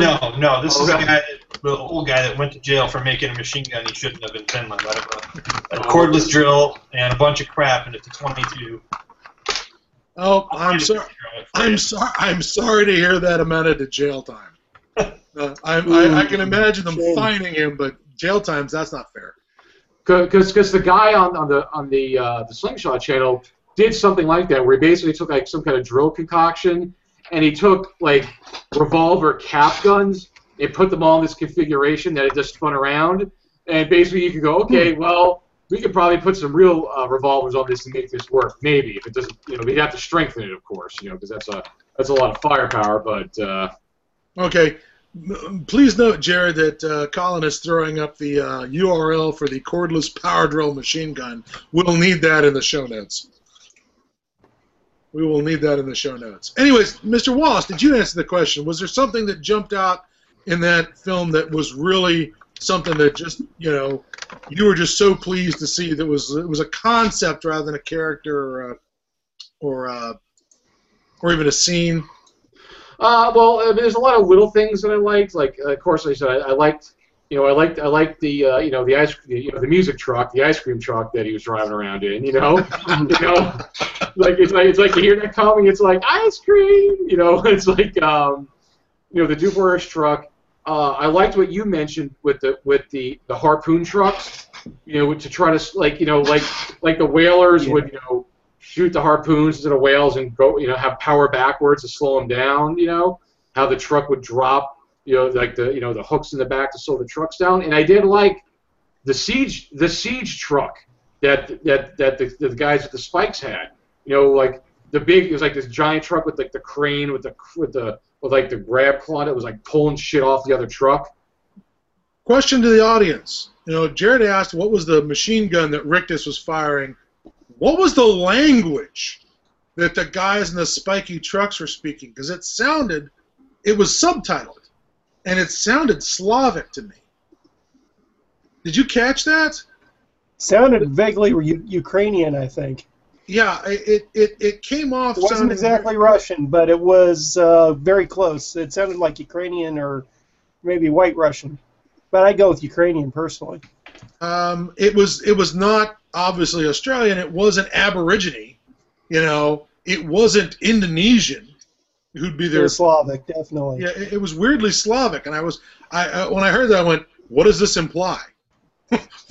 What should I learn from the fact that there are Ukrainian or Russian raiders in Australia? Does this mean some guys got on a boat in Vladivostok to avoid the giant radiation cloud and beached in northern Darwin someplace? Is there possibly?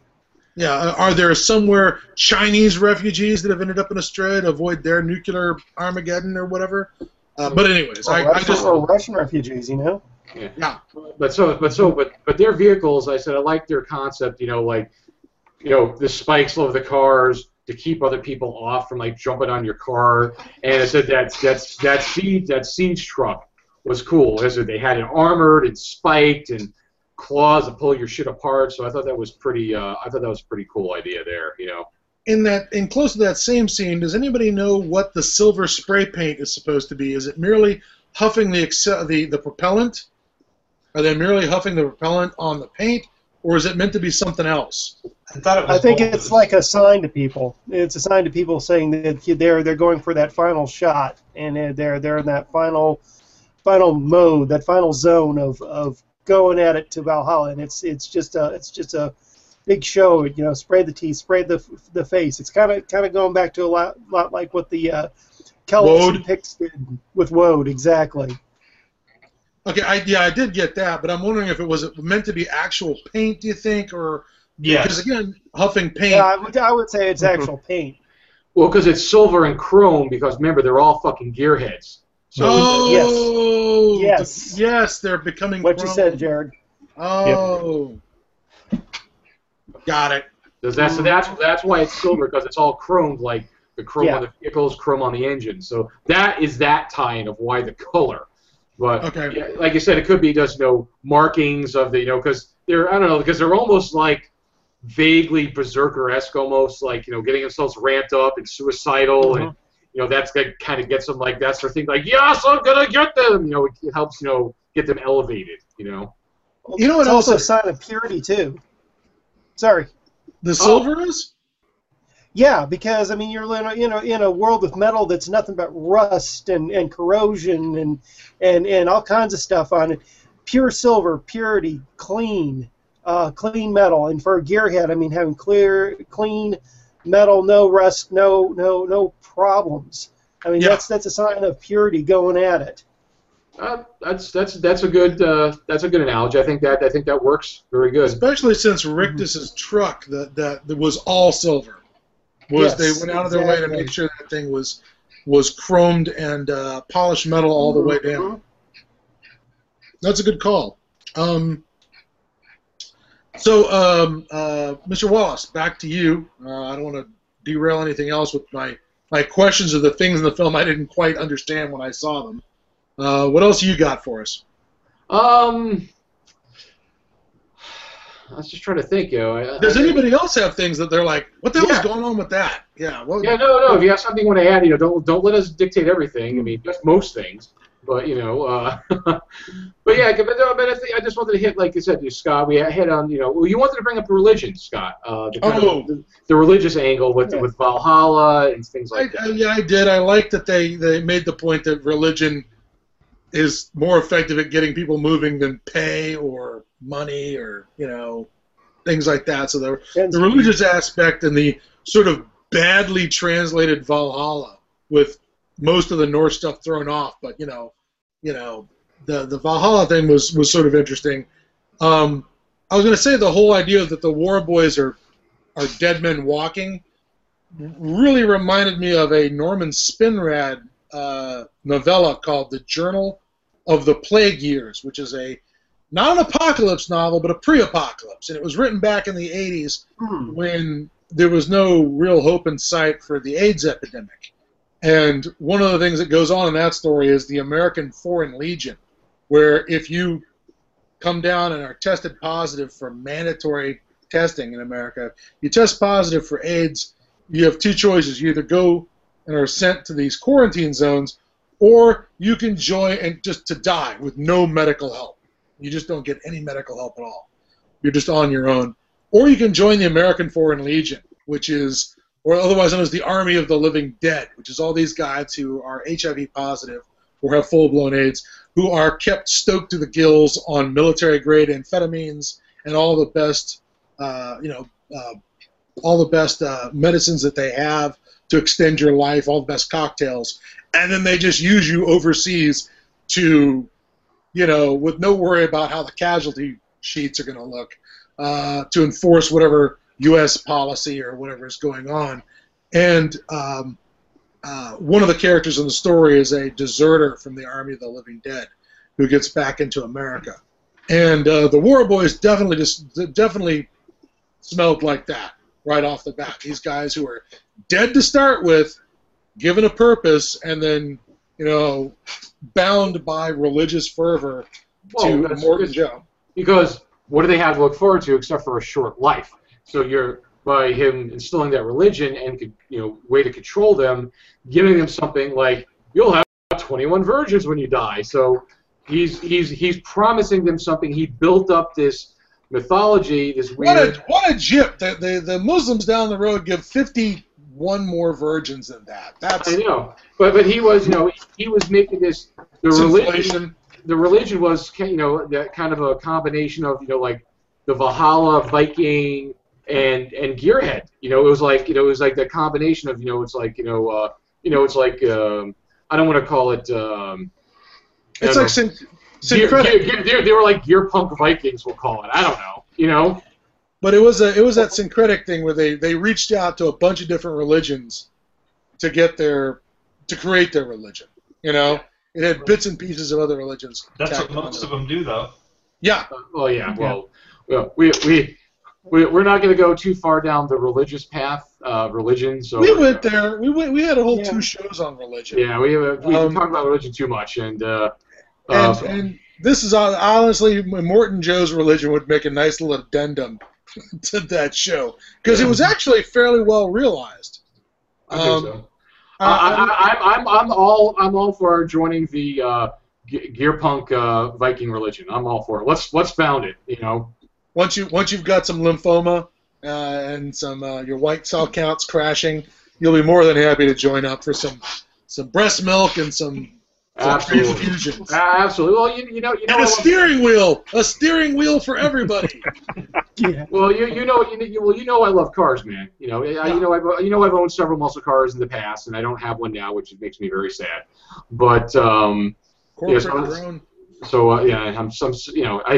drive a Kia Soul now. I have no I have no muscle cars. So I'm very sad. But you have insurance. So there you wage slave. I am a wage slave. When are you gonna break away from Mr. Johnson and do some wet work? I was gonna say, what are you gonna do? Go on a run, Chummer? Let's slot and yes. run. Slot and run. Yeah. Slot and run. Slot and run. All right, the nerds are thick on the ground here. Oh, absolutely. All right, I want to start winding us down a bit because we started late, but we're still a good hour and a half or more in. Yeah. Let's give our guests the opportunity to say the thing that they most want to say if they haven't gotten a chance to say it. Well, one last thing for me. Okay. And then we'll do that. So, the movie came in 2 formats, 2D and 3D. Colin, which version did you see it in? 2D. You saw it in 2D. Ford? 2D. Scott? 2D. Chris? 2D indeed. Okay, so we are all in the line that we saw it in 2D because do we all agree that 3D is ridiculous and unnecessary? More As than it that. stands now, largely, yes. Mm-hmm. Depends on It the needs to film. go a long way before it actually becomes something watchable. How about you, Colin? Well, Colin said it depends on the context of the film. In some places it fits. I can kind of see that. I am unfortunately of the ilk that 3D is completely unnecessary. And whenever somebody tells me a movie's in 3D, all I ever think about is Dr. Tongue's 3D House of Pancakes. Okay. Yeah. That is for those listeners who don't know, that is from an old SCTV sketch with John Candy. So it never got better than I Dr. vaguely Tongue's. remember that. It never got better than Dr. Tongue's 3D House of Cats. basically he has a stack of pancakes. He's like, "Would you like some pancakes?" And he just like and like shoves it in your face. And I feel with 3D movies, that's what they're doing. They're going out of their way to just shove shit in your face. To go, look how cool it is because it's in 3D in your face. The only 3D film that was ever worth a damn, as far as I'm concerned, was Creature from the Black Lagoon, because it was underwater. There was so much of that film that was shot underwater. It was the perfect environment for 3D footage. You know, plus it's the 50s. It's black and white. Chris, why does 3D not work for you? Why did you choose two-dimensional film? Ultimately, it was because it was cheaper. However, that being said, it's just a matter of getting stuff together here. Like, there's only two places that I actually saw that 3D might have been better for the situation here. One was the very end when they're basically splattering everything on the place at the final stage, when they're having the rollover and everything's coming towards the screen. Mm-hmm. You can tell this was the "this is 3D" moment. Yes. and how the steering wheel just kind of like flew in your face, and when you saw it in 2D, you're like, that looks ridiculous. You know? Yeah, indeed. My big gripe is that the glasses they hand out make everything dark, and it sucks all the color out of the screen. I saw some. I agree. I saw some Pixar film, Brave, I think it was, and friends convinced me to go see it in 3D, and it washed all the color out of the film. The thought of going to see a Mad Max movie with all those brilliant oranges of the Australian desert and all just have that sucked out of the film, that sounded like a bad recipe to me. Now, mind you, I have seen some 3D movies because I've had no choice, because that was your only option. Because I did see Drive Angry in 3D. Oh my God, really? Why is that in any D? No, that movie is a total guilty pleasure. I thought that movie was fucking awesome. I loved it. I loved that movie. There have been a lot of people who've said that. Have you ever seen there's a podcast called How Did This Get Made, which is about terrible movies, and they go on and on about Drive Angry. I haven't seen it yet. All right, I'll spoil it, but there's a scene where he gets into a gun battle while he's having sex with this chick from a bar, and he's like still having sex with her while he's in a gun battle. It is the most ridiculous, awesome thing you've ever seen. I've heard that at no point does Nicolas Cage stop fucking while shooting cultists. Nope, he does not. While shooting devil worshippers. Let's get this clear. Nick Cage is shooting devil worshippers while fucking a waitress. Yep. He sure needs money. Yeah, perfect grindhouse. It was awesome. And then of course, I always forget the actor's name who played the accountant. Fincher. William Fincher was fucking awesome in that role. Nobody else could have played that fucking role better. That character was fucking amazing. I'm sorry. I love that character. Anyway, that's not Mad Max. So, okay, so... Not to say you wouldn't be happy to see William Fincher as Max. Oh, I love William Fincher. He's fucking incredible. All right, so that was my question about 2D, 3D. And Scott posed a question. This is going to be the last thing we're going to talk about. Scott, the question you posed to our other guests was there anything else they wanted to just kind of... Yeah, what is it you want to get off your chest, Ford? Well, the biggest thing on this about Mad Max here that really blew my mind away, and is that it got made. I mean, it got made without what looks like a lot of monkeying in Hollywood, without the suit saying, no, you can't do this, or we got to put this thing in there, or we need a trained monkey here, or we need more explosions here, and that'll bring the kids in and stuff. No, I mean, this was made how Miller wanted it. This is made to standard how we would want to see it. This is not some kind of Hollywood drivel. I mean, I'm sure there was some kind of monkeying with the suits behind and negotiations and some kind of heated stuff going on in the back, and lewd and perverse acts, to make sure things happen. But it happened. I mean, I'm not a fan of Hollywood, I'll be honest with you. I mean, because the fact that the suits go in and monkey the shit up. They fucking monkey the shit up. We don't get quality entertainment because they go in with this drivel and this trite attitude when it comes to making movies and what they produce with movies.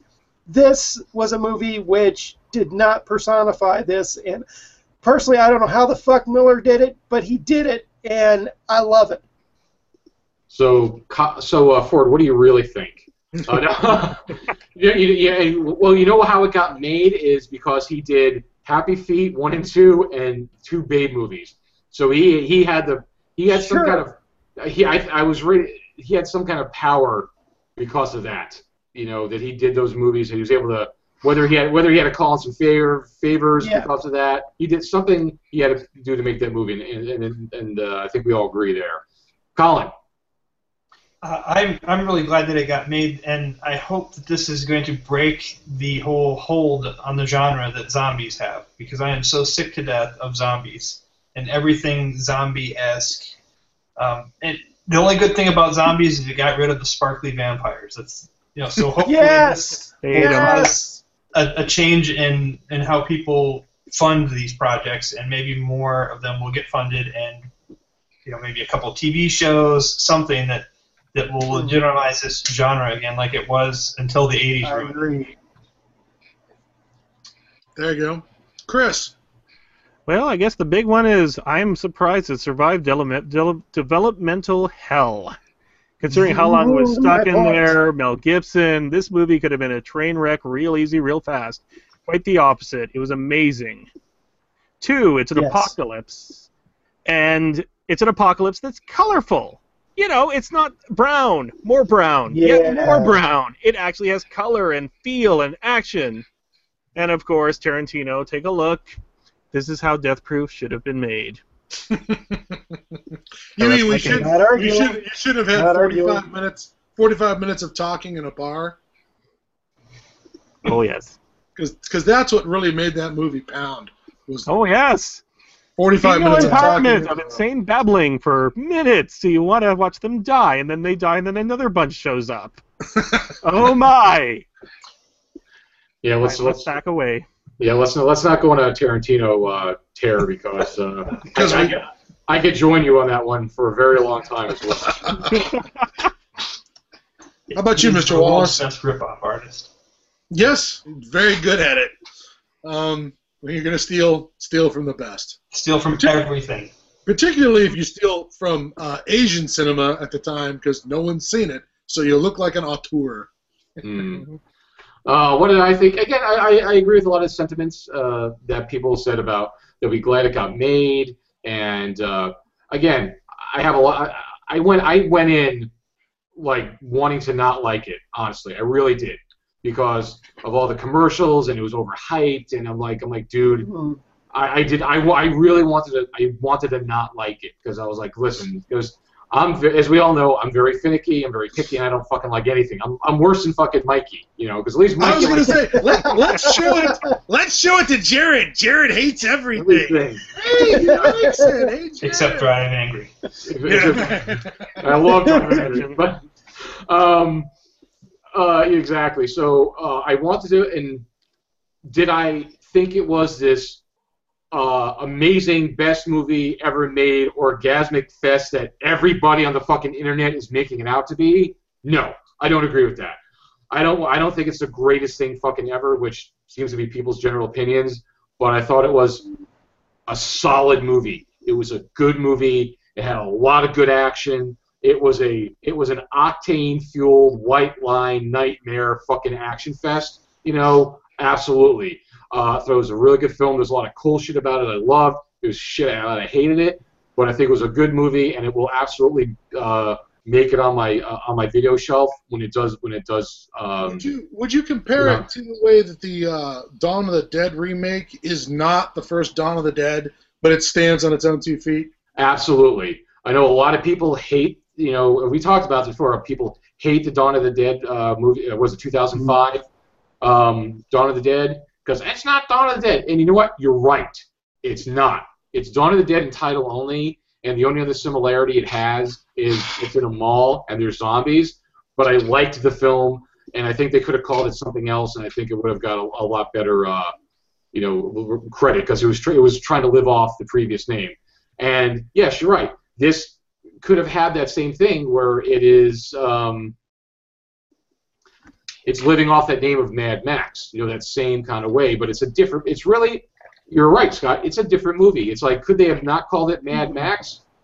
Probably. I bet you they could have. They could have called it, some bad 80s rip-off Road Warrior name movie like they've done before, like, Tanker Gas Chasing Explosion 2. I think Tanker Gas Chasing Explosion may be the best title you've ever come on. Perhaps Battle Truck 2. Battle Truck 2, yeah. What Battle Truck should have been, but that's going back. Oh yeah, we've talked about Battle Truck. Well, not every John Ratzenberger vehicle is going to be a hit. That's all I got to say about Battle Truck. All right, so that's my again. I wanted a guy. I went in wanting to not like it, but I did enjoy it, and I will see it again. I will see it again. Like I have a friend who wants to see it, but he can never make the time because of X, Y, and Z. But I told him, if you want to go see it, let me know. I will go see it with you. You know, because I will go see it again. You know, and I do think that making it 3D was kind of pointless. I don't think it needed that gimmick to make it a good movie. Not at all.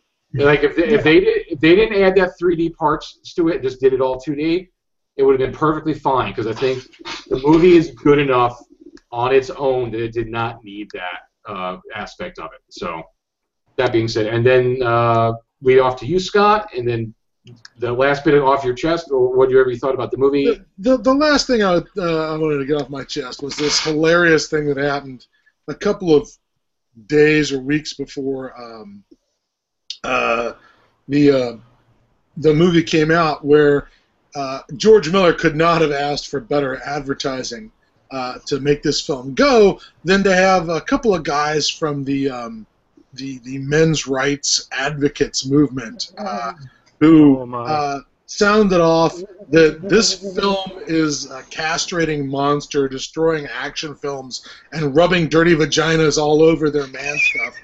And that was essentially their complaint. That because Theron is in front of Hardy on the poster, that, you know, suddenly he's her bitch or something, and it's going to be filled with lies about girls having competencies and having, you know, opinions and, you know, things like that, and not just merely being vending machines for sex. And it was just really bizarre. I don't remember if it was, I don't think it was Theodore Beale. I can't remember which one of these particular jerkwads it was, but they went off on they posted, and the internet picked it up, and basically it was like throwing down a gauntlet saying, ladies, these men who think that you have no value outside of your use as a means for them not to feel gay when they have sex, these men think that this is a bad movie, and I think that got women's butts in seats. I mean, that meant that guys did not have to argue with their girlfriends about whether they were going to go see, you know, Fury Road, or if they were going to go say Pitch Perfect. There were women who were like, no, those guys don't want me to see this film. Fuck them. I'm totally seeing this film. And, you know, I think it helped. Even though, if I understand right, didn't Pitch Perfect actually beat Fury Road at the box office this weekend? Or the first weekend? I'm afraid so. It probably did. Is it a matter of Pitch Perfect was PG-13? Because that's the big factor, and that's one of the big factors, and one of the reasons you know that these guys got through development hell intact is because we had an R-rated movie, not a PG-13 rated film, which is what the suits want, because they want 13-year-old kids in those seats. You know, they don't. You know, that's what they want, and they didn't get it. So yeah, that cut their numbers. But the whole weird idea that this film was some sort of feminist broadside against masculinity and was going to ruin action films forever. That's an interesting world they live in. I do not. They remind me of Haggard. 5 minutes before he got caught snorting meth out of a male hooker's butt. I mean, they're screaming. You know, it's just like, you know, the people that are screaming loudest about, you know, death to the gays or whatever. These people that are screaming about how it's like ruining manhood. They have no idea what they're talking about. They're just flipping out. It's just stupid. Well, there's a rule now that if you're a dude and you're complaining about the gays, someone will find a penis in you at some point. I think that's just. I mean, look at Denny Hassert. Oops. Yeah. Oh my. The only thing that was said about the whole those people with the feminist movement and it's going to ruin films. I think one point one of them said that nobody barks orders at Mad Max. That's the only thing that I can agree with is that you know what? And she didn't. And she did. But you know what? I don't care if you're man, woman, child, dog, cat, whatever. Nobody barks orders at Max Rockatansky. Okay, that is the only that is the only thing I agree with that they said. but they were totally out in fucking left field with their whole fucking theory. So that's. Right. Well, they also were complaining that this whole movie is based on the premise that, men with large weapons and arguably small penises and brains destroyed the world and continue to destroy the world as long as they're in power. And but it's true. Yeah, it's hard to argue against that, but they will till the end of time.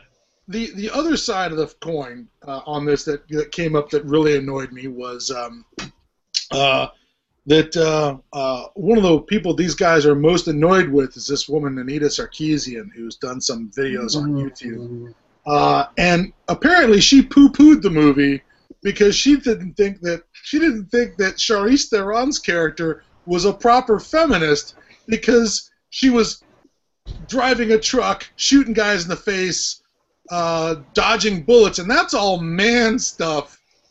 And a real feminist wouldn't have solved this problem using men's techniques. And I'm like, I was blown away by her. She actually, ma'am, you realize it's a post-apocalyptic world. Her options are limited. I don't think hitting Immortan Joe with a flyer campaign and maybe some some pamphlets is really going to cover this. You're going to have him. You're going to have to pull his face off and have him torn limb from limb by the mob. And by the way, that was awesome. When the mob tears Immortan Joe's corpse to ribbons, I was like, yeah, there you go. That's how the bad guy ends his days. Yes, perfect. Chris made a good point that he said that the plot that Max came up with was so dumb that it had to be made by adventurers. There you go. Yeah. He's like, well, yeah, let's just go back. Let's go back in. They're not going to be there, so that's. It did come off as a bit player character logic. There was a bit player character logic in there, but that's all right. We loved it anyway. It did also have one of my favorite bits where they have one of the women defect to Immortan Joe and then sabotage him from the inside. Yes. Because his presumption is they're going to surrender and come home to daddy, and know their place. And I thought that was a great way to fuck him over was that, oh, sure, capture some girls. It'll be great. It'll be good for you. Yeah. All right, so we're going to call it. I'm calling it at 11:16. Just because we've gone on for 2 hours, so we got to spare the listeners a little bit, okay? But we did have a lot of extra mouths to feed this time. Oh no, we had a lot of good conversation.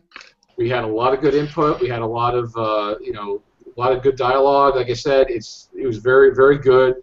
A lot of good conversations. So thank you, Colin. Thank you, Chris.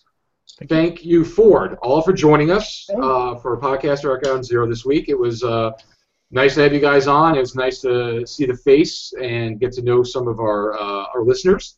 Unfortunately, by having them here, half of our listeners are now not listening. Our audience has dropped by about 50%. But well, you know what, Scott? Most people do not catch it live because I know. I see the meter. Nobody, but we have like. I think now we're up to about 260 subscribers on the YouTube channel, so we do have a lot of people checking it out, and I think a lot of people now are hopefully just accessing the audio version, because I know we had some people asking for just the audio version because it's hard to sit here for an hour to 2 hours just looking at it, so it's just better just to hear us. This is clearly the kind of thing you want to be doing, household chores, washing the dishes, cooking dinner around. Exactly. Oh yeah, because we have such wholesome, good, clean dinner conversations. But, plus face for great for doing miniature painting. Exactly. There you go. He says, noting the miniature table right there. Mm-hmm. Okay, so that being said, again, thank you, Ford. Thank you, Colin. Thank you, Chris, for joining us. Thank you, you're very welcome. And we'll probably do something like this again. And I'll probably follow the same kind of format. I'll decide that we're going to have some people on. I'll put out the email. Hey, if anybody wants to join, first X amount of people get to be on. So we'll do that again. We'll have our show in 2 weeks. Are we shooting for Twilight with Frank, or are we going to do something else? We'll talk about it offline right. during the week. Probably, but we'll see, because I don't really have any strong inklings for anything. The only other apocalyptic thing that's out there right now is the Monsters 2. Yeah, I want to fucking. I haven't seen that. You haven't seen that? No, I haven't seen it yet. And also coming out tomorrow, I mentioned this will be the last thing I'm saying. Coming out tomorrow is the big what is it? Big production, who did the Big Fish? Big Finish. Big Finish, who does the audio series. They do a lot of Doctor Who, and they did the Survivor series, which I mentioned when it came out last year in June. They did the Survivor's audio stories, which were very good. The series 2 comes out tomorrow, which happens to be my birthday, so I get a nice birthday present tomorrow by able to get post-apocalyptic birthday present. I'll be able to get myself a post-apocalyptic birthday present by ordering Series 2 of Survivors, which is coming out. So that's it, folks. We'll see you again in 2 weeks. This is Jared, Scott, and we had Colin, Ford, and Chris saying thank you and good night. We will see you in the wastelands.